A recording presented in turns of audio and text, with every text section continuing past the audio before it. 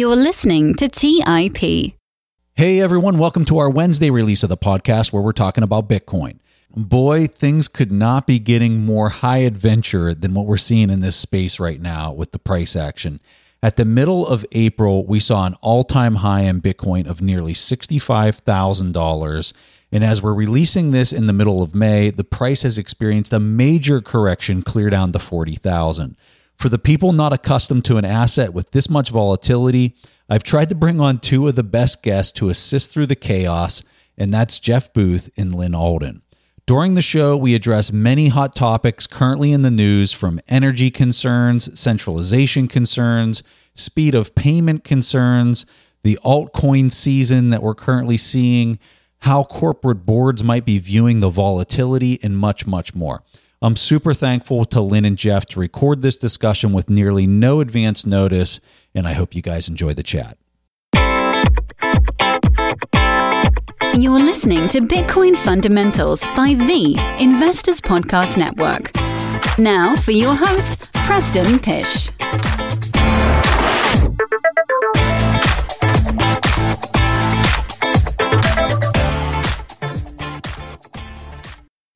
All right, so here we are. Like we said in the introduction, I'm here with Lynn Alden, Jeff Booth. Guys, just is so excited to have you here to have this chat because, man, it's getting crazy out there. It's getting a little insane.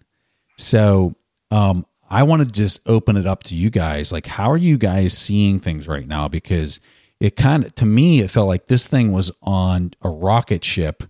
And then somebody shot the wing off over the weekend. And now it's just chaos and FUD and fear, and people were going crazy. So I just want to kind of capture some of your thoughts initially, and then we'll go from there. Okay. Yeah. I mean, the way I'm looking at it is that, we can use different kind of on-chain indicators and basic, sentiment analysis to see how it's going. And for a while, it was kind of on track where the bull market looked a lot like the 2017 post-halving bull market. And so now it's starting to look a little bit more like the 2013 bull market, where it had a longer correction in the middle there. It had like a 6-month, a pretty significant correction. But it's interesting so far because it's kind of a hybrid. And so it's, in terms of percent loss, so far it doesn't really deviate from the 2017 bull market at all. So some of those corrections were down, in the high 30% range, close to 40% in some cases. None of them lasted this kind of 3-month period that we're seeing now. And so in that way, it's looking a little bit more like the 2013 period. And so I'm kind of analyzing it like I do any other asset class. And so, for example, in my research service, I cover multiple different asset classes. And generally what you see is that if everybody kind of, within an industry gets kind of super bullish at the same time, that's when you're likely to have kind of pullbacks and corrections and things like that. And so I think now we're seeing that. I saw a similar thing with gold last year, where after the initial, kind of CARES Act fiscal stimulus, we saw, of course, the big run up in gold. But then when you got to kind of late summer of 2020, you started to get a real rates kind of rising a little bit off of their lows. You started to get a rollover in gold sentiment, right? And so you were in kind of a long-term gold, kind of an 8-month correction. And just when everybody kind of thought it was dead, that's of course when it kind of bottoms a little bit and shows some life. And so we kind of see similar things with Bitcoin, where it's on, they're on different clocks, right? So when while gold was correcting that time and it kind of kind of being harmed by that rising real rate phenomenon, Bitcoin was doing better. And so now it's rolling over a little bit. We have some of the people that, for example, have been, avoiding it this whole time, now doing victory laps because it went down 30-some percent, kind of ignoring the fact they went up hundreds of percent in the cycle. And so, it's hard to say whether or not this has been the bottom or if we're going to see a deeper correction later. But so far, the overall network effects are still in place. It's just that if you look across the board at sentiment, you had pretty strong sentiment in Bitcoin, and then you had really bubbly sentiment in the broader, the crypto space, where you had Ethereum Classic outperforming Ethereum. You had Dogecoin, going to the moon. You had, people are inventing, new coins called Cumrocket and things like that. And so, when you get to that phase, you start to get a really kind of dilutive effect in the industry, where a lot of the enthusiasm that might otherwise be for Bitcoin starts spreading out. and we start to get kind of this temporary issue where like Bitcoin scarcity stops mattering because everyone can just issue more coins and people can pile into more coins. That's kind of a similar thing you see at the top of equity bull markets, or at least local tops, I should say, where if there's a crazy demand for equities, all sorts of crappy companies can issue equity and give as much equity as people want. And it's not until you kind of clear some of that out that you see which companies actually, their equity is really worth something.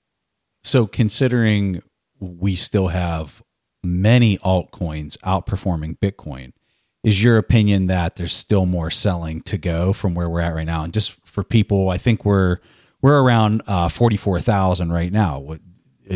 Based on what you're saying, it sounds to me like you think that there's a little bit more selling to happen. I don't have a strong opinion either way. I mean, I think, we haven't seen some crazy capitulation where just, we're kind of like a death spike. But we've seen a pretty prolonged down move. And so I'm kind of at the point now where I'm not getting very clear intermediate term price signals. And so I don't, I try to do the thing where if I have conviction about something, I'll say it. And if I don't know something, I'll say I don't know. And so in terms of the next 3 months or so, I don't have a firm opinion either way about Bitcoin's move. I remain basically strategically bullish while being pretty agnostic about near-term price action at this time. Jeff? I think that just was a really great way to say it. Nothing has changed, nothing on the structural why Bitcoin, and the game that's going to be played for a long time, ups and down on the way through. You have a network effect. One thing I think a lot of people are making a mistake on Bitcoin and comparing the other altcoins is they're comparing it to, let's say in the technology world, Google or Yahoo. This is a protocol. It's like investing in the internet with a network effect. and so the other things on top aren't that. But to Lynn's point, from let's look at 99, 2000 as in the internet boom. You had a whole bunch of companies in a short term doing better than Amazon. Because they started at a low and they could say balls.com, like crazy things that would because you could write a business plan and put it on a napkin and anybody would finance it, hoping to catch the magic of Amazon and others. And it creates a whole bunch of extra race in the market trying to get rich quick schemes. And so when you see a bunch of the altcoins and everything else, that's what I see. I see a really bubbly type of market. What I worry about a little bit is that's going to hurt some people, and they're going to miss kind of the really important aspects of why Bitcoin is important, really critical, and they're going to kind of lump all the cryptocurrencies into the same game. But if you fast forward what happened in the .com bust, a whole bunch of premium names also fell, and then after that, nothing changed on the fundamentals. They reinforced and grew and grew and grew. So we have Elon Musk goes out, buys $1 billion plus, puts it on his balance sheet a couple months back.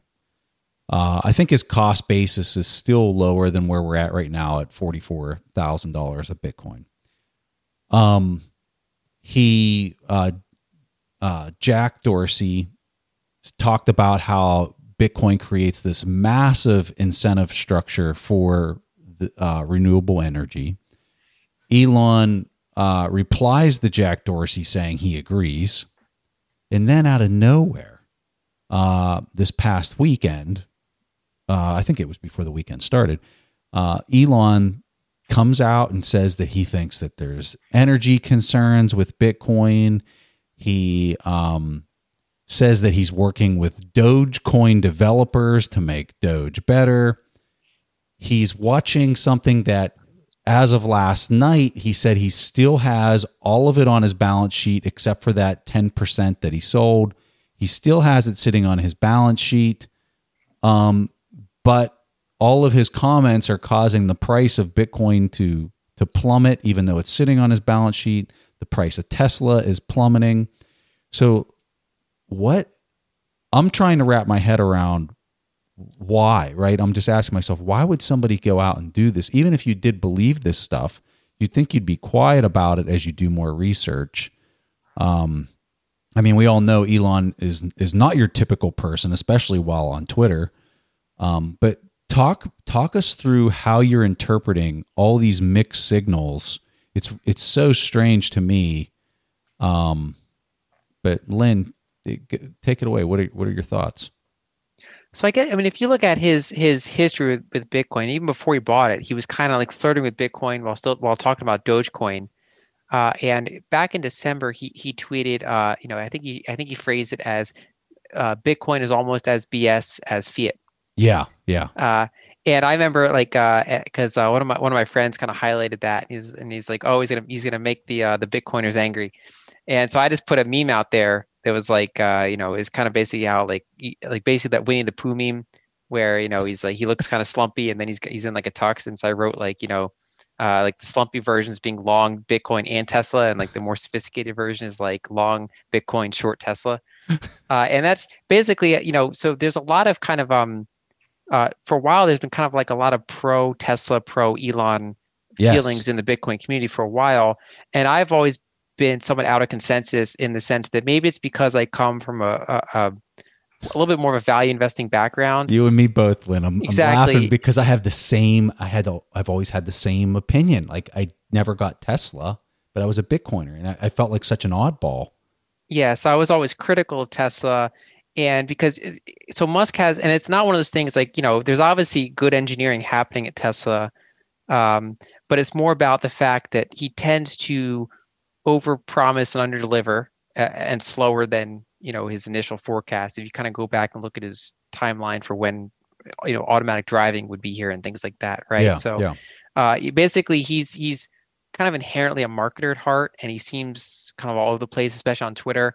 And so I think it's one of those things where it's really important, I think, for Bitcoin not to the Bitcoin community not to get caught up with hero figures, or I actually think Peter McCormack phrased it best, basically single person worship is like centralization, or however he phrased it, if you're basically relying on the opinion of one man, that's when you're going to run into issues.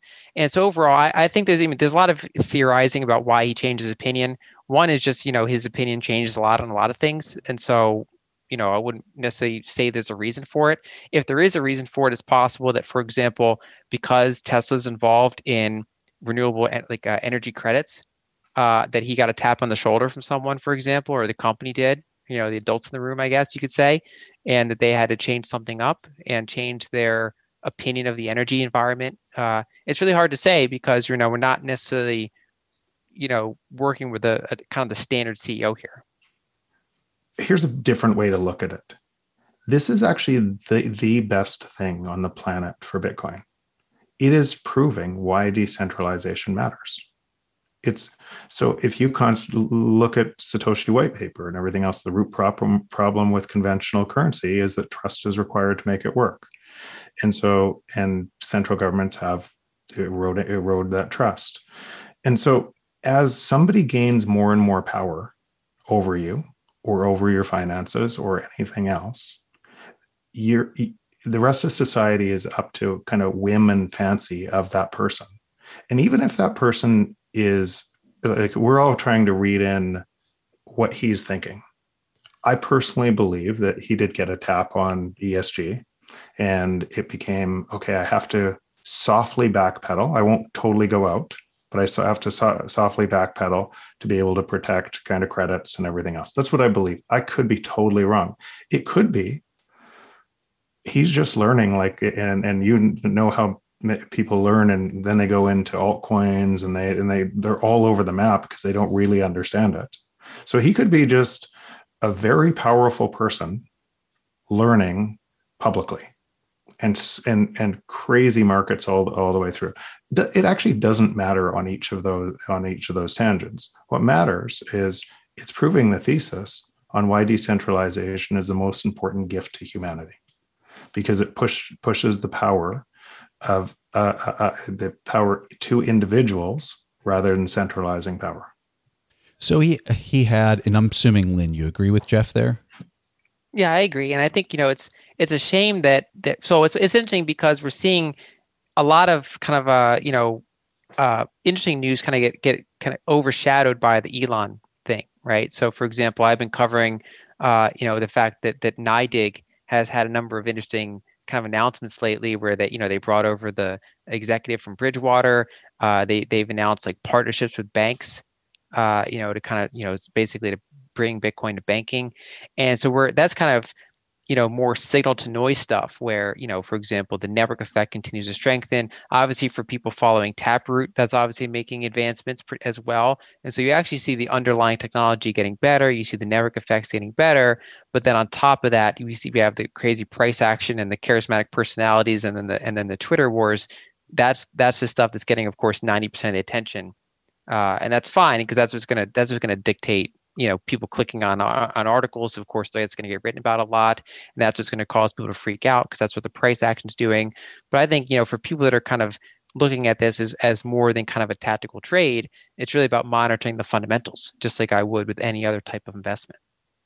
So two of the things that he brought up that I think is important for us to address, because we probably have a ton of people that are listening to this that have just got into the space in the last 90 days or 100 days, and they might not even be ahead in their position based on how much it's gone sideways lately.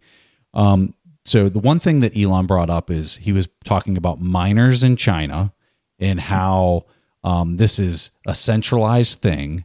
So Lynn, I'm sure you can crank this one out of the ballpark as to addressing how this is FUD. Yeah, there's a couple. I mean, there's one is the energy FUD and one is the centralization FUD, and they're two different ones. And so basically with the centralization, we saw from the 2017, the differences of opinion there between, different parts of the community, that, as the ways Bitcoin's designed is that really the nodes have the power. And so the centralization, the partial centralization of hash rate is not really the key factor there. It's really about, is there a central development team that can kind of override, miners and nodes? No. Is there, basically a cabal of miners that can push changes through? No. It's really about the decentralized node network itself. And that's also why the Bitcoin community is so adamant about keeping nodes, simple to run, so that the average person can verify the entire blockchain and basically be involved in the consensus, over time.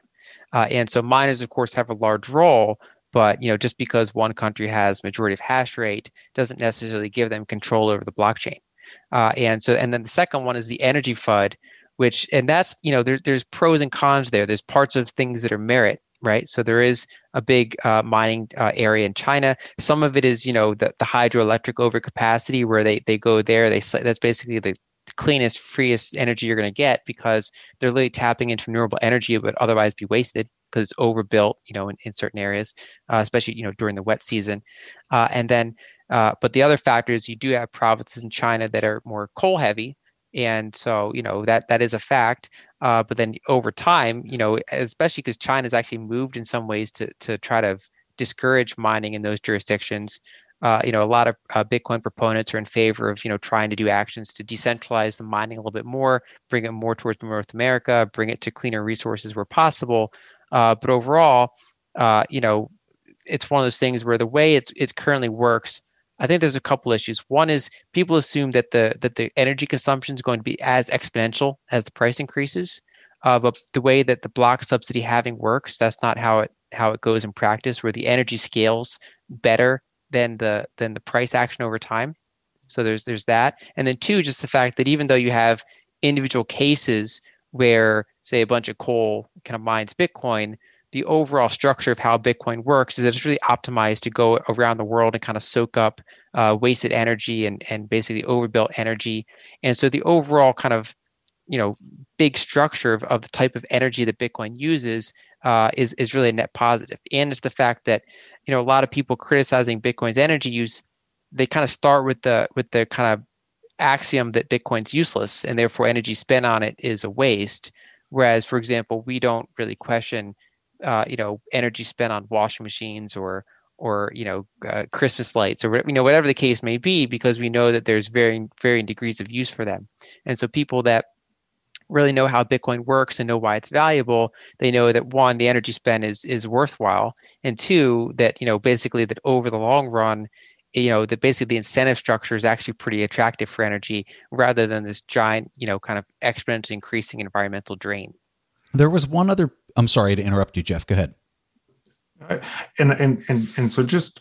And what Lynn said is all true, but here's the thing. I actually think Bitcoiners don't do themselves enough favor with that argument because it's hard to understand. Now you're fighting the wrong battle. You're comparing what uses more energy and Christmas lights or this and everything else. Or it helps promote renewable, which is true. But if you, on top of that, ask anybody to explain how climate is solved through an inflationary monetary system. Let's take a quick break and hear from today's sponsors. Today's episode is sponsored by Range Rover Sport. Range Rover leads by example with their dynamic design that rises to the occasion. It's got powerful on-road performance and commanding all-terrain capabilities, coupled with signature Range Rover refinement. The third generation Range Rover Sport is the most desirable, advanced, and dynamically capable one yet, redefining sporting luxury. It's got advanced cabin technologies such as active noise cancellation and cabin air purification, offering next-level comfort and refinement. The purposeful cockpit-like driving position sets the tone for a focused interior that promotes exhilarating driver engagement. Award-winning Pivi Pro infotainment is at the heart of the experience and provides intuitive control of the vehicle systems. You can enjoy a dynamic drive and total comfort with optional 22-way adjustable, heated and ventilated electric memory front seats with massage function. Design your Range Rover Sport at LandRoverUSA.com. That's LandRoverUSA.com. Have you ever wondered if there's an AI tool like ChatGPT specifically built for the stock market? A tool that not only aids you in your research and analysis process, but also allows for dynamic discussions? Today, I want to share such a tool with you called Meka. Meka is the AI-powered stock research assistant now enhanced with real-time stock data. Meka does a lot of the heavy lifting of sifting through financial statements and company data and delivers it to you nearly instantaneously, and the best part is that it's 100% free. Try it out today and ask Meka questions like, what is the financial health of Microsoft? How much cash does Copart hold on its balance sheet? What is the return on invested capital of Adobe, or millions of other prompts? Check it out today for free at Meka.com. That's MEYKA.com. The Holy Grail of Investing, the new book by Tony Robbins and co-written by investing legend Christopher Zook, reveals the secrets of alternative investments like private equity, venture capital, energy, real estate, sports franchises, and more. It features exclusive insights from investing titans who collectively manage more than $500 billion, including Robert F. Smith, Vinod Khosla, Michael B. Kim, and many others. In the Holy Grail of Investing, you'll discover how to take advantage of the trillions flowing into private equity by becoming an owner of firms that actually manage the assets and share in the revenue they generate, how to take advantage of the 2 to 3 times higher returns of private credit as an alternative or complement to bonds, how to invest in the energy evolution and ride the wave of trillions in global investments, how investments in private real estate can work as an inflationary hedge and source of tax-efficient income, and how many of the world's greatest investors thrive in both good times and bad. The Holy Grail of Investing by Tony Robbins is available now wherever books are sold. All right, back to the show. So you have to have growth forever, and you'll debase your currencies to get that growth forever. So it's not real growth.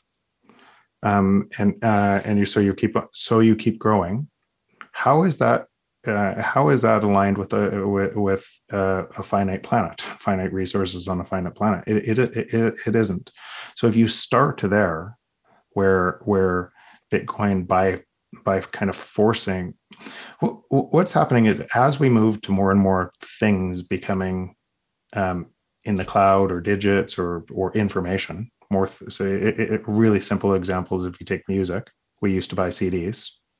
And we had limited music. We drove to the record store to buy the CDs and everything else. And there was a whole production schedule and distribution choosers who out of the musicians could be able to supply us music.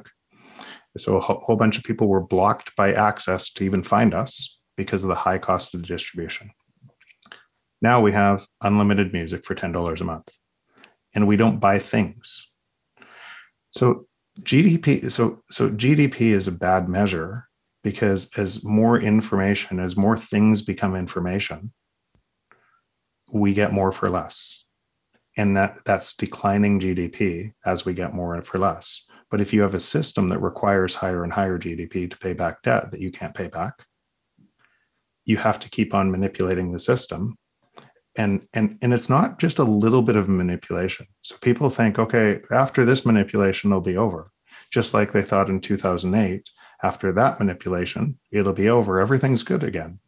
It because one system is totally opposite to the other system.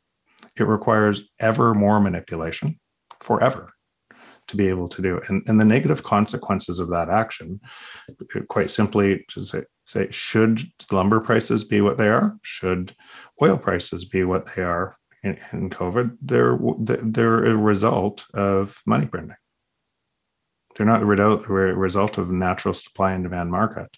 The result of creating more demand out of money printing, and the byproduct of that is people storing value in their houses to buy more lumber and everything else, which is net positive for a growth economy.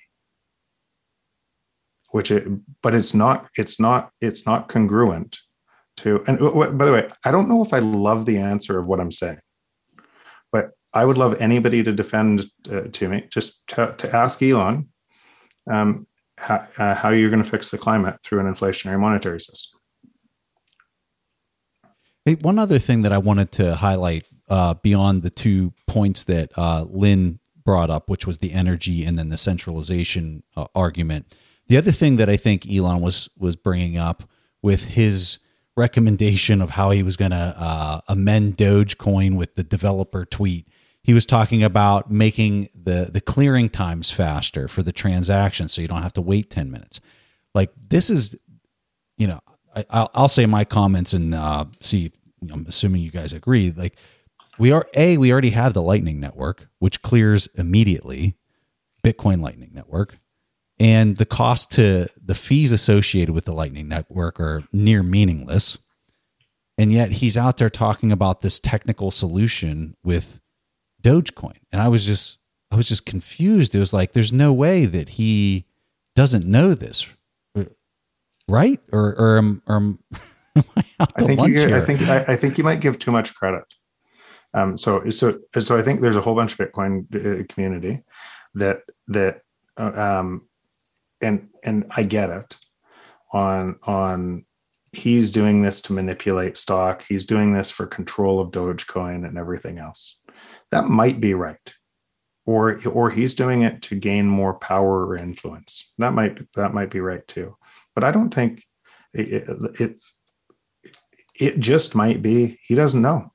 Yeah. He's busy with so many other things. Yeah. And you're asking him to be an expert and he hasn't gone down to the sand on all of this stuff. And he's promoting, and it sure doesn't look like an expert on any of these things. And that's the thing with Bitcoin. There are so many smart people in this space that want real answers, want the truth. And so if you put something out there that flies in the face of it, you'll be attacked.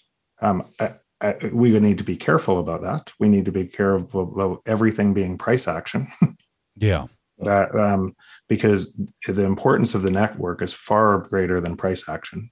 I understand how price action is a part of it, but the real importance for where we're going as a species is way more important than the price action. I was going to say, I'll second all of that. And what I was going to say with your initial questions is that I think that Elon should look into the Lightning Network because there has been a ton of development on that over the past couple of years. We have a lot of apps coming out that are making use of it, but then also there's the work that like Lightning Labs does, to kind of basically provide a lot of those apps with the technology that allows them to function. We're getting kind of more and more network effects and usability in that network over time, and it's one of those things where my base case is that Elon just doesn't know, and that I think people give him too much credit and assume he's a genius at anything he touches. Whereas I will say, using myself as an example, I cover multiple asset classes. I cover multiple stocks within the equity universe, let alone what multiple commodities are doing, what central banks are doing, what different countries are doing. And so, studying Bitcoin over the past couple of years has been a large project to spin up on and to be able to contribute, and basically educate other people on it, and make sure that I'm not saying stuff that I don't know. And that's basically involved a very, very large chunk of my time to really go down that rabbit hole and understand it. And in order of, and while I'm doing that, I'm still balancing all these other asset classes that I'm monitoring for, literally thousands of readers, and kind of maintaining awareness of that. And so, for me, when I got into Bitcoin, Lightning was one of the things that I was aware of. Like, I knew it solved certain problems, but I never, that was one of the later things that I kind of dove into, after kind of getting the base layer figured out, right? So if he's keeping track of what's happening at SpaceX, what's happening at Tesla, and whatever happens in his personal life, and then he's getting into cryptocurrencies and Bitcoin and Dogecoin, because now he's distracted in Dogecoin, and then so what degree of research has he done, for example, on Lightning? And also, has he spun up on the fact that he's basically presenting certain arguments about block size and things like that have basically been debated for like 5 years now by people that are deep into this industry, and basically just kind of seems to lack a knowledge of history about kind of where some of the decision points were made, how we got to this, how some of the different forks kind of turned out. And so, yeah, my base case is that he just hasn't really spun up on that particular area in a way that maybe he should have before, making a $1 billion investment in the asset class. You do all those things, Lynn, but you also write an encyclopedia on inflation on a Tuesday morning and blast it out. Well, that's an example of something that it took 2 weeks of writing that, and then it comes out on a Tuesday. That was a Tuesday morning. That don't give me 2 weeks. I don't believe it. But to just build on Lynn's point and go to other people, not as deep in the Bitcoin community, who have some of these same mistakes as they go through their journey. Yeah. I would say it's most. Yeah. Including me going through it at the beginning. Michael Saylor, look at his tweets on Bitcoin before he gained conviction. So part of the thing as you start to go down to the sand, you get smarter and smarter and smarter. He's just doing that publicly, and everybody thinks he's already a genius and knows all the answers. Jeff, so what are the board conversations going to sound like after all this Elon stuff? Do you see it changing? Do you see people putting a lot of credence in some of that FUD that's been put out there? Or is it just kind of like, okay, well, that's that guy's opinion. Let's have the conversation we were intended to have? I would say almost zero. It hasn't changed at all. In fact, this conversation is accelerating. The more, actually, even Elon on this forces the truth to come out, and more questioning on it. And there's been a lot of this from really smart Bitcoiners that have come out, and it deserves an answer, right? That how does an inflationary monetary policy handle climate? Deserves an answer. If you don't have an answer, then and you just look over here, I'm selling cars. Tell me how. And if you don't have an answer, and that's kind of how I think about it, then I'm long Bitcoin until I see something different that has. And then here's another. I was asked this question recently on why Bitcoin and why not Ethereum or why anything else. I actually don't. When we go into the protocol and what this is, I think there's a unique set of circumstances that built Bitcoin to this point. And so let's take a whole bunch of the other coins, which I don't really look at all. So why am I a maximalist? So not that I couldn't make money on some of the other coins in the short term, but I need to know enough about them to be able to make money, and I don't know enough about them. And but why am I maximalist on Bitcoin? Is because of the two things. One, that the network effect on Bitcoin and where it is. And I do not think a smaller coin could ever get passed and broad enough adoption through out of government before it was shut down. If it was gaining enough adoption, I think that, so we have a point in time that Bitcoin is big enough and has been flown under the radar for long enough that could actually bring that still has power, decentralization. Exactly, it has decentralization. Yeah. And I think if it didn't win, and that's actually why I'm kind of against a whole bunch of other coins. If it didn't win, then things will be centralized.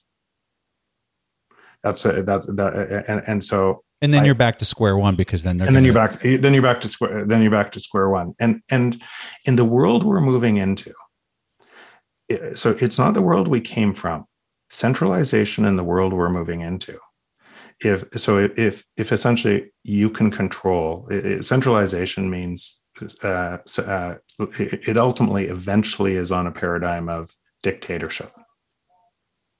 Because you have to, because if technology is deflationary and moving exponentially more so, and moving more, and you run kind of an inflationary policy against that, what it means is you're aggregating more and more power in the state. Over time, that turns into, I often ask myself, why in Russia doesn't everybody just revolt? Right? Why doesn't everybody stand up and say, I'm done with this. We're going to have free and open elections and everything else. And what ends up happening is a very small number minority will, but most people won't. They'll go to the short-term safety for their family. They'll make the case that I'm just going to stay quiet. Now think about that scenario with centralization, with robotics and AI, and think about how different that power is. So if people won't stand up in a system where you can still find anonymity and find kind of a way to stand up and rally enough people around you to stand up, if people won't do that now, or they historically won't, or not enough people to overthrow a government, how would that look with where we're going with technology? So decentralization and putting this power into empowering individuals in where we're going, I think is critical for humanity. I think it is that big a deal. And that's actually why the truth is, I don't think anything is going to stop Bitcoin no matter what, where we are right now. But when I see a bunch of FUD or altcoins or trying to everything else that's kind of taking that could hurt people as a result of this big innovation and why it's so important, that's why I'm only Bitcoin. That's why I would defend that network, because it matters that much. Not for, I don't need it for my wealth. Lynn, what are your thoughts on that? So I think, it's one of those things where I think it's like, people often criticize Bitcoiners as being, kind of all or nothing. And, it's kind of like an immune response system where, it's one of those things where normally it's a good thing. Sometimes in individual cases, it's a bit much, here and there. But overall, that's an important part of kind of what's kept Bitcoin going for as long as it has. And, kind of that hardcore focus on keeping Bitcoin decentralized, maintaining the network effect. That's kind of an important thing to play out. And so I do think that overall education is a really important thing to keep doing for people. And it's one of those things where it's important not to take for granted the idea that Bitcoin will succeed. It's going to succeed based on, the development of the community and the network effect over time. And that involves people, kind of calling out FUD where they see it, sharing education where they see it. I try to do my part by tackling different subjects and kind of, writing about them, for kind of both a retail and institutional audience. And so, for example, I think that, one of my views is that, one of the more significant risks for Bitcoin is the ESG narrative. And I think that's because, so people often talk about state attacks, right? But state attacks can come wrapped in other types of attacks. You can have a state attack that's wrapped in an ESG concern, right? So it is true, for example, that we see a lot of companies around the world, are shifting more towards trying to emphasize their ESG abilities. And, like anyone else, I'm in favor of trying to make the world, as clean a place as possible, as trying to have the best governance as possible, social concerns. But, sometimes those can be, the things they optimize for are not necessarily, you can have like a thing of greenwashing rather than being truly green, for example, right? So, I'm certainly in favor of cleaner energy, but I'm not in favor of things that are kind of greenwashed, things that make you feel good but don't actually move the needle. And so I think that's one of those things that can apply to Bitcoin, where if people don't, make sure people are familiar with the details of how Bitcoin uses energy, that people can get carried away with that sort of FUD. And I think it's good to keep educating people on it. So what you're really saying is you think that there could be a coordinated effort amongst policymakers to ban a proof of work, and proof of stake is the only thing that is allowable. Is that kind of what you're getting at? I mean, that's one of the things, that's possible. But you can have less extreme versions of that, right? You can basically make it so that, if you have Bitcoin on your balance sheet, that's damaging to your ESG score, or that, that basically you have to, you're on the wrong side of renewable energy credits, for example, things like that. Whereas, for example, when you have research being put out by ARC, for example, there's areas where I'd agree or disagree with ARC on different subjects. But one of the things I think are great on is putting out open research about different topics. And they've kind of put out research about Bitcoin's energy usage and Bitcoin's energy efficiency. And so, I think it's one of those things where, you can have soft or hard attacks where, you kind of use one narrative to push another narrative. And so, I was asked the question before in an interview, do I think Bitcoin's energy concerns are a problem? And I said no, but that I think the narrative around Bitcoin's energy concerns could be a problem. And that was actually shortly before, Elon's kind of turn on this. And this ended up being an oddly specific example of how the narratives around that can be a concern, even though the underlying technology and energy use, in my view, does make a lot of sense. That is exactly, I think, what's happening. If I talk to a lot of, I'm involved in some of the ESG companies, but here's the difference today in some of them. They're hitting a point of inflection where they're cost competitive to existing and better cost. That's when ESG moves. And again, it reinforces the cycle. And so I come back to the principal thing. If that's good for that, you would argue that that's good for the environment. A winning technology that is both clean, green, and it's cheaper than their existing alternative. But that thing is more deflation. And so I keep coming back to, so you're going to print a whole bunch of money to be able to make prices go down more, to be able to print a bunch of money. So the system itself, but to Lynn's point, I do agree with that. The attack vector becomes, a lot of people believe that Bitcoin is a problem for energy, is a problem for the environment, and that becomes the attack vector on Bitcoin. Let's take a quick break and hear from today's sponsors. Buy low, sell high. It's easy to say, hard to do. For example, high interest rates are crushing the real estate market right now. Demand is dropping and prices are falling, even for many of the best assets. It's no wonder the Fundrise flagship fund plans to go on a buying spree, expanding its billion-dollar real estate portfolio over the next few months. You can add the Fundrise flagship fund to your portfolio in just minutes with as little as $10 by visiting fundrise.com/WSB. That's fundrise.com/WSB.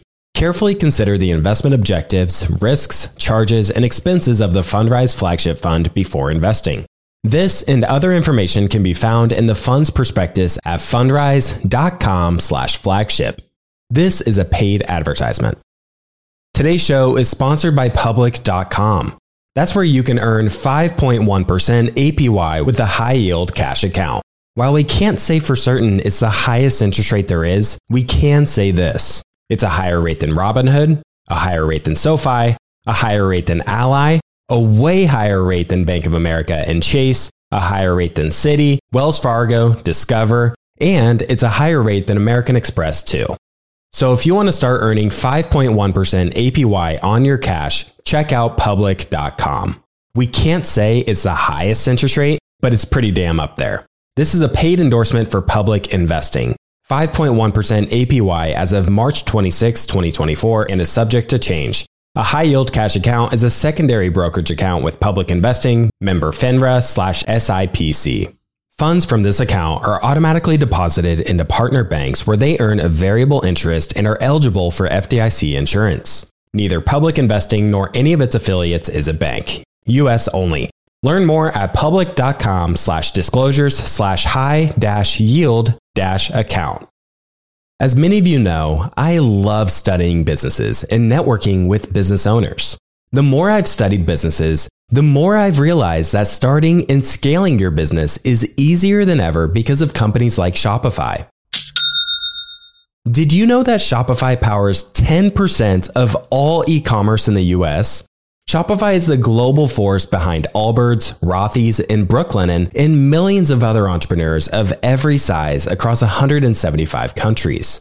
Shopify is the global commerce platform that helps you sell at every stage of your business, from their all-in-one e-commerce platform to their in-person POS system. Wherever and whatever you're selling, Shopify's got you covered. Shopify even helps you turn browsers into buyers with the internet's best converting checkout, up to 36% better compared to other leading commerce platforms. What I personally love about Shopify is that it's the turnkey solution to kickstart and grow your business, and they are totally committed to giving you the necessary tools to succeed as a business owner. Plus, they have an award-winning customer support team there to help you every step of the way. Because businesses that grow, grow with Shopify. Sign up for a $1 per month trial period at shopify.com/WSB. That's all lowercase. Go to shopify.com/WSB now to grow your business no matter what stage you're in. That's shopify.com/WSB. All right, back to the show. Lynn, what are your thoughts if you were going to break it down simply for people that are listening to this? They hear us say proof of work, proof of stake. They're new to the space. Can you summarize the difference between the two and then talk about how these ESG concerns kind of pop up between the two different methods of implementing the protocols, validation, and security? Sure. And yeah, basically the way the blockchains work is that you have to put up something of value to verify the blockchain, to have your vote matter in a way of speaking. And with proof of stake, you're basically using your existing units of that blockchain. In some cases, you're risking them in order to select, which version of the blockchain is valid. And with proof of work, you're contributing energy. You're basically taking electricity and you're solving hash functions, and then you're kind of voting on which blocks are valid blocks. And if you end up choosing a block that ends up not being kind of the longest chain, you've wasted that work. And so there's an incentive to make sure you're voting for the longest that you think is going to be the longest and most valid chain. And so there are different consensus mechanisms, I think the argument against proof of stake is essentially that the existing system is proof of stake, not necessarily in the literal sense of the blockchain, but in the sense that basically, if you own chunks of the system, you have more say over the functioning of the system.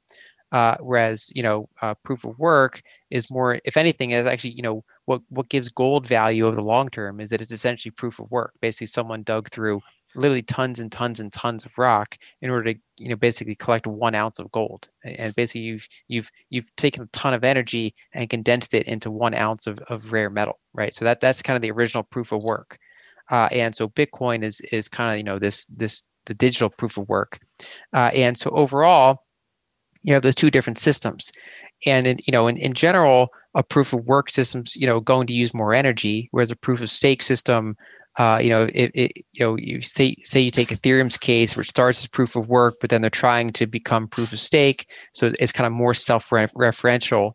And so technically that can be a lighter functioning system, but you're giving up some of the benefits of decentralization and all these other things that are kind of the key part of why these blockchains are useful technology.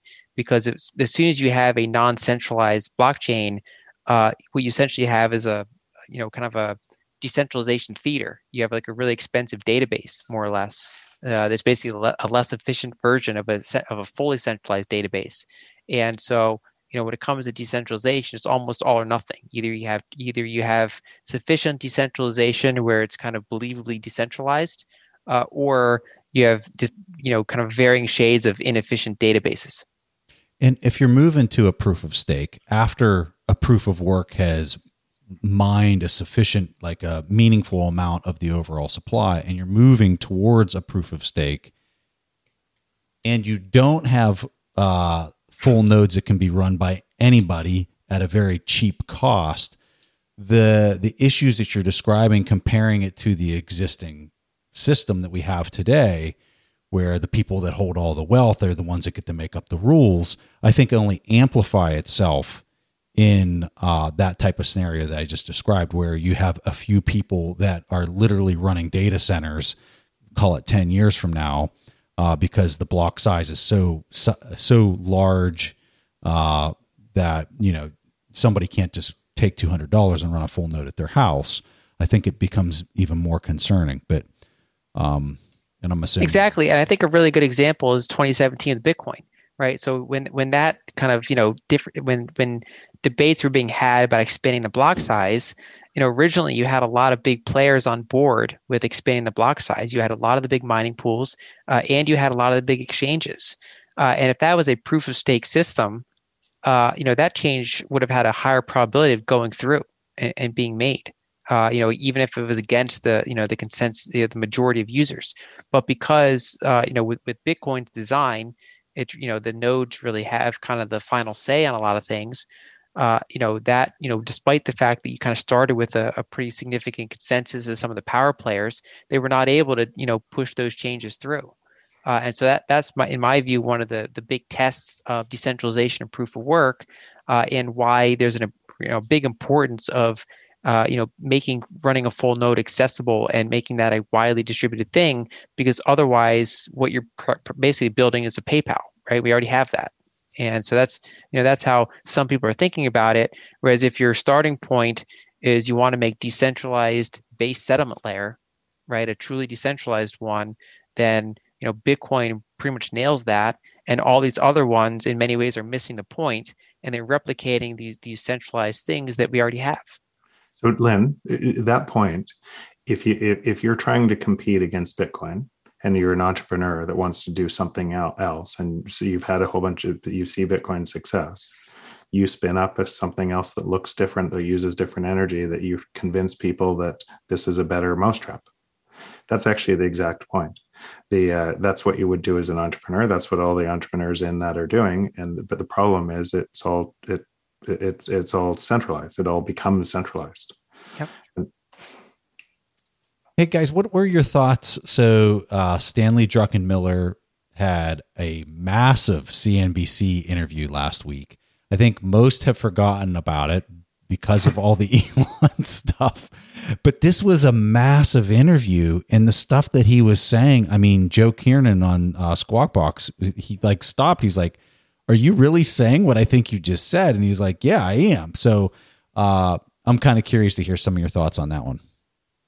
I mean, so for people that aren't familiar with Stanley Druckenmiller, because he's not as much of a household name as, say, Warren Buffett is, but for anybody in macro, Stanley Druckenmiller is the Tom Brady of macro, right? I mean, he's the GOAT of macro. He's the guy with like the 30-year track record of like no down years, right? Just insane kind of macro forecasting, and he's really good with currencies and bonds are kind of his main forte, but he dabbles across multiple asset classes. And the reason he's got such a strong reputation is he can trade multiple types of markets, bull markets, bear markets, different currency regimes, all sorts of stuff. And, he's not, as an older investor now, he's not one of the people that has, say, been on Bitcoin from the beginning, but he was kind of like Paul Tudor Jones, one of these, one of the macro people that were open enough to, have a non-zero allocation of Bitcoin. fairly early for someone, with billions of dollars of assets to manage. Where once it became big enough to be on his radar, where he could buy a little bit without moving the price too much. And actually, even when he bought into it, he still found that he basically said he was still moving the price, and and so that actually kind of limited how much he could do. But overall, yeah, he gave a really good interview where he talked about the changing of the dollar's reserve currency status. He talked about a lot about the fiscal issues that we're facing, kind of right out of the Luke Gromen playbook. Coming from Stanley Druckenmiller on a kind of a bigger stage. And he also, he gave an interesting comment about Bitcoin's network effect compared to some of the other tokens, in the sense that he's undecided about which blockchains will win some of these, smart contract or payment platform things that are happening. And he thinks there's a good chance that some of the current leaders get displaced by newer entrants at some point. But he was also firm that he thinks as a store of value that it's really, really hard to unseat Bitcoin. And I think he's done, pretty good research on Bitcoin's network effect in that area compared to, the whole array of altcoins out there. How about his comments on the dollar, Lynn? I mean, it's one of those things where I certainly like it because it's stuff I've been talking about for the past, few years now, which is essentially that, with the current fiscal situation of the U.S. and the fact that they don't really have much of a choice other than to maintain negative real interest rates on their debt under the current structure of how much debt is in the economy and how default works and things like that, where they're kind of trapped in that system. And he's inclined towards thinking that we're in a major dollar bear market. He sees a more, somewhat inflationary outcome. And he thinks that, as we look out 15 years or so, the current reserve structure, basically the foundation of our monetary system is going to shift, away from the dollar to the sense that it's not really the epicenter of the system that it currently is now. And I think there's nuances where him and I might see things a little bit differently, but overall he's kind of on that dollar bear, somewhat inflationary outcome, which is the way I've been seeing things for a while. And he gave an interview a little while ago, I think it was 2 months ago, and I included some of his quotes in I think it was my February newsletter or March newsletter, because I think he's been doing really good commentary on some of the things we're seeing in terms of fiscal policy, monetary policy, broad money supply growth, the inflation versus deflation debate. I think he's been pretty sharp on that in the past 6 months or so. So guys, Caitlin Long, I don't know if you guys saw the post that she had recently on Tether. Do you guys have any thoughts on some of her comments there? I didn't see that one, Preston. Lynn, did you happen to see it? I think I saw part of it, but I had so many things on my plate. I know that one of the concerns with Tether is that it's they released documents about its backing, and it's still rather opaque and kind of unclear backing, you could say, and so it's one of those things where I've used stable coins, but I personally don't use Tether. Just I prefer some of the other stable coins, the more kind of regulated stable coins, for periods of time where I use stable coins. I put out a tweet that just kind of indirectly mentioned, kind of referenced Tether, where I pointed out that if you deposit money in the U.S. banking system, it is 46% backed by treasuries and cash, and then the other 54% is a variety of loans and things like that. That's basically how the U.S. banking system works, and that's actually above average. So over the past several decades, the average cash and treasury backing was more like 30%, and the rest was a variety of more risky loans, because that's what banks do. And so things can always be phrased or kind of framed in negative ways where you make something sound scary.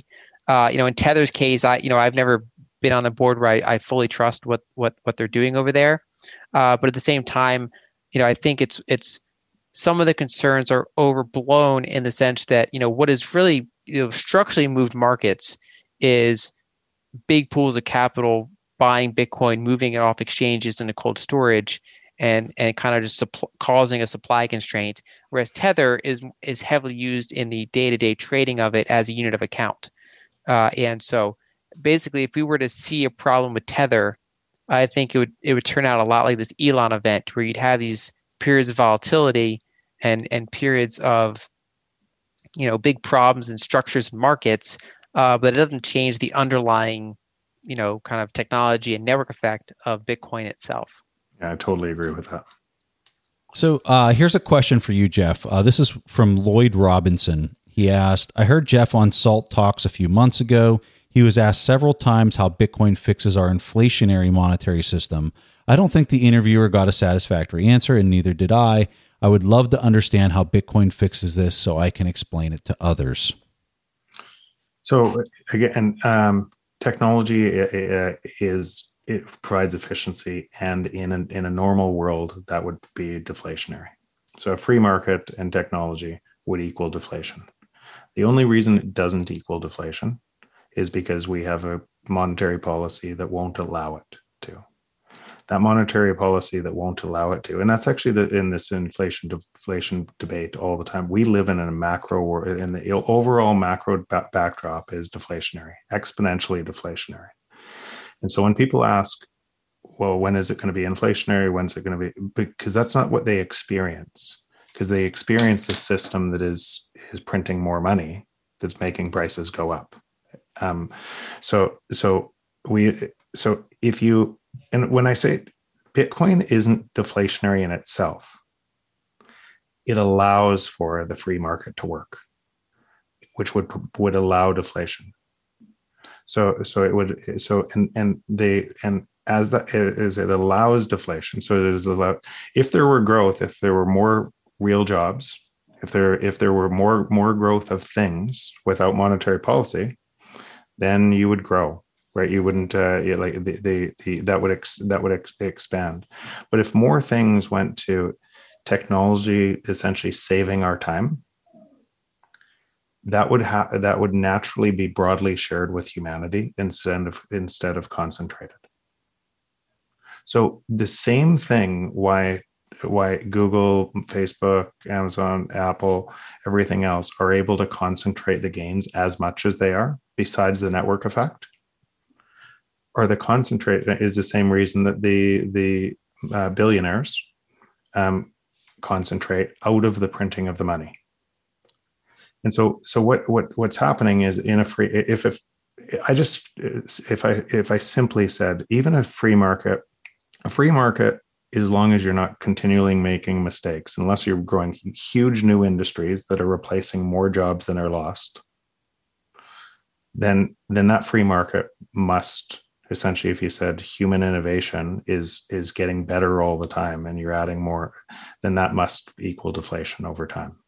We don't see it normally because we never lived in a world that's moved as fast as it's moving today. And so you could hide inflation, and the policy response to what we're talking about didn't have to be as big. Today, the policy response on where we are on this train has to grow, and that's what I talked about in my book. It has to grow exponentially to offset what's happening with technology. It used to, one more thing. So when we used to measure economist models and everything else, when you'd say deflation is made up, and it is true, of demographics, that would be a big part. There's deflationary pressures, or that when you offshore all your production to China. And so all of these things matter in the overall, but they matter less and less compared to technology.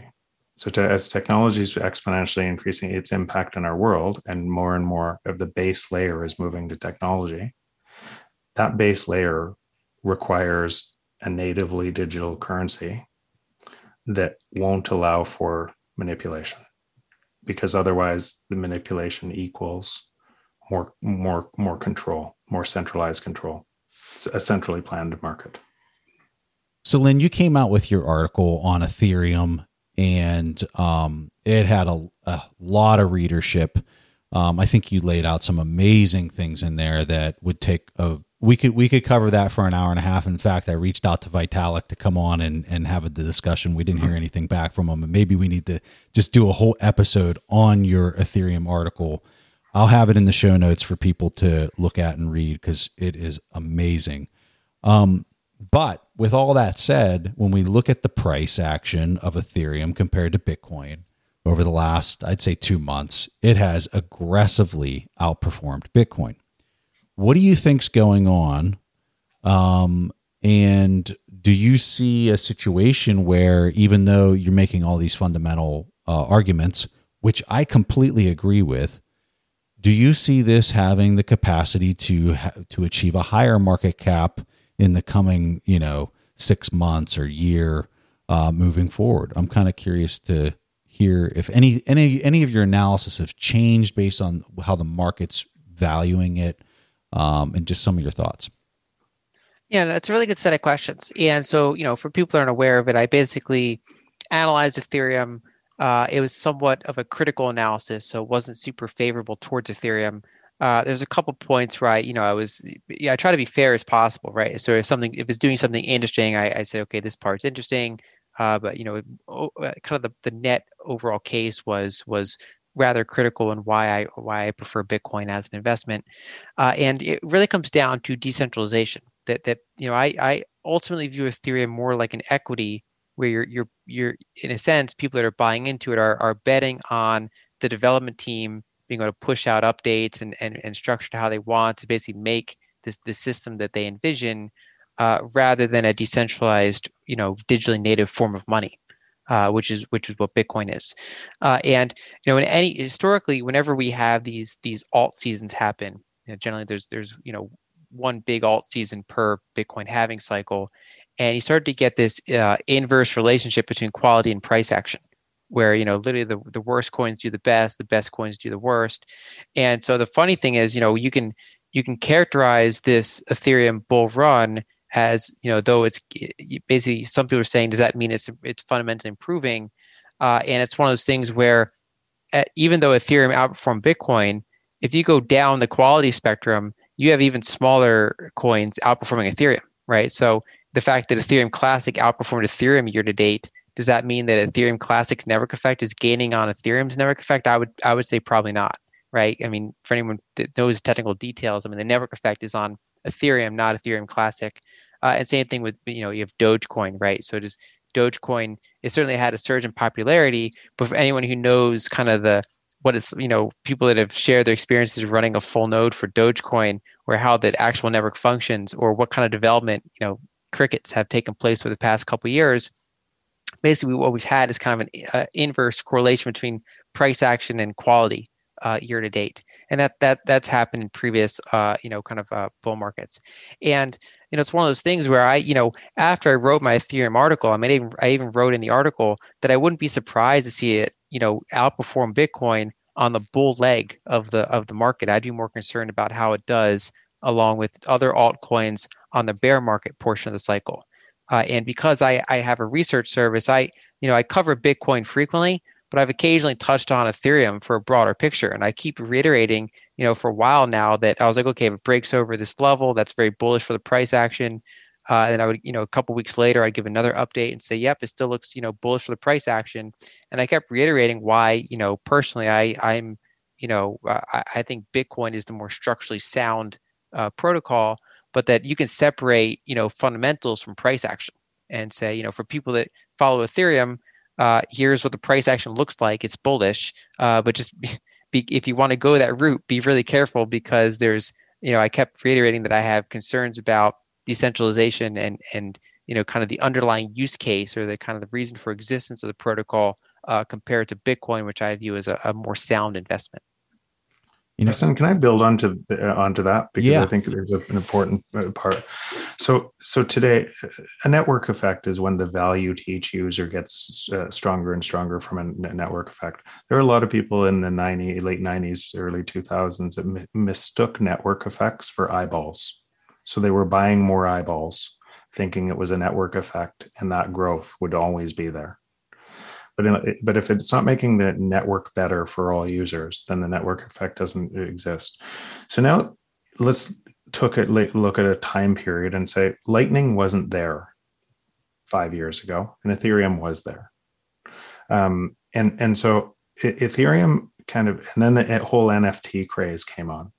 So there was actually as value, and people think there's value on Ethereum because NFT is driving as a whole bunch of more people on it. So let's examine that for what it is. I totally agree with Lynn, by the way, on it could outperform in the short term, but not in the long term.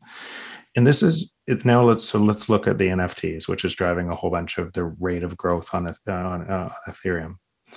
I look at the NFT market like I would look at Groupon from a business. Remember Groupon? Mm-hmm. So Groupon created an incredible business by getting everybody to buy the one thing, right? And so they had one great deal that everybody bought. But the only way to scale that business was to add more things. And as they scaled, it just became noise, more and more noise. And then nobody cared about the one thing anymore because it was noise. And then there was so many other competitors that did the exact same thing. When I look at NFTs on top of the primary source of value in the growth rate today of Ethereum, that's what I look. So I discount that growth because it's not a stable business over time. I'm not questioning the NFTs can't have value.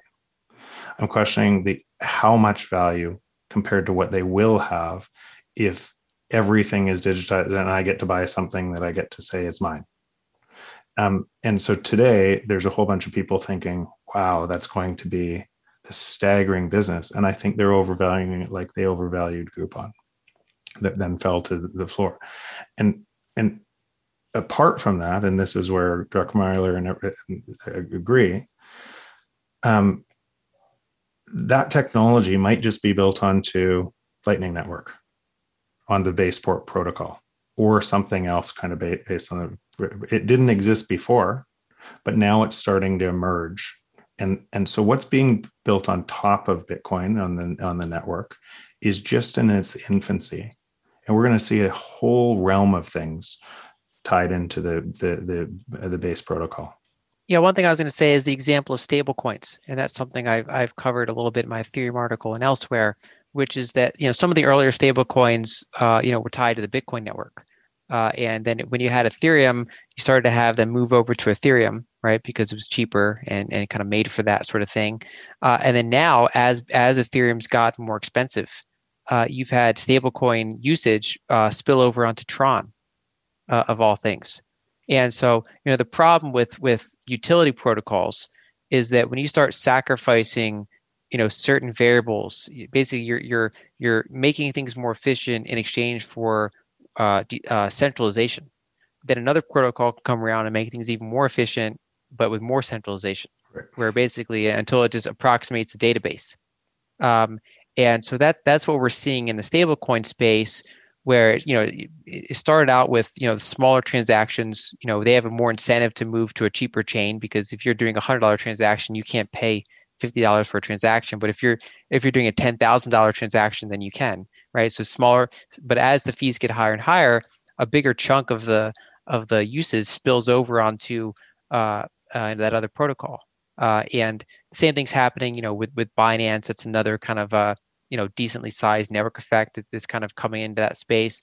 And this was outlined in John Pfeffer's paper several years ago, where utility protocols essentially have to compete on price. And so the network effects are not going to be as strong there as they will be for something like Bitcoin. And I've spoken with John before, and he's certainly he's paying pretty close attention to this industry. I think he has really, really good points on that. And I generally agree with that paper, where even if you do get some degree of network effect in the utility protocol space, which, for example, Ethereum has for a number of years, that doesn't necessarily translate into long-term token appreciation, because your reason for existing is going to be constantly threatened by cheaper, more centralized competitors. And whereas Bitcoin doesn't really have that problem, because the entire point is to just be a decentralized store of value, and then you can build other things on top of it to make it a better and better payment network and a smart contract network, and whatever the case may be, if people want to add those features. So, for example, the Lightning Network is obviously a really good use case there that basically strengthens Bitcoin, but that the underlying protocol has a lot more defenses against competitors compared to those utility protocols. In your article, you were talking about Infura with your Ethereum article. And on the website for Infura, this was the quote that you put in the article. It said, "It can get expensive to store the full ETH blockchain, and these costs will scale as you add more nodes to expand your infrastructure. As your infrastructure becomes more complex, you may need full-time site reliability engineers and DevOps teams to help you maintain it." And that's today, right? Like those statements are being made today, and that's why they're saying that a person should outsource that to them to manage.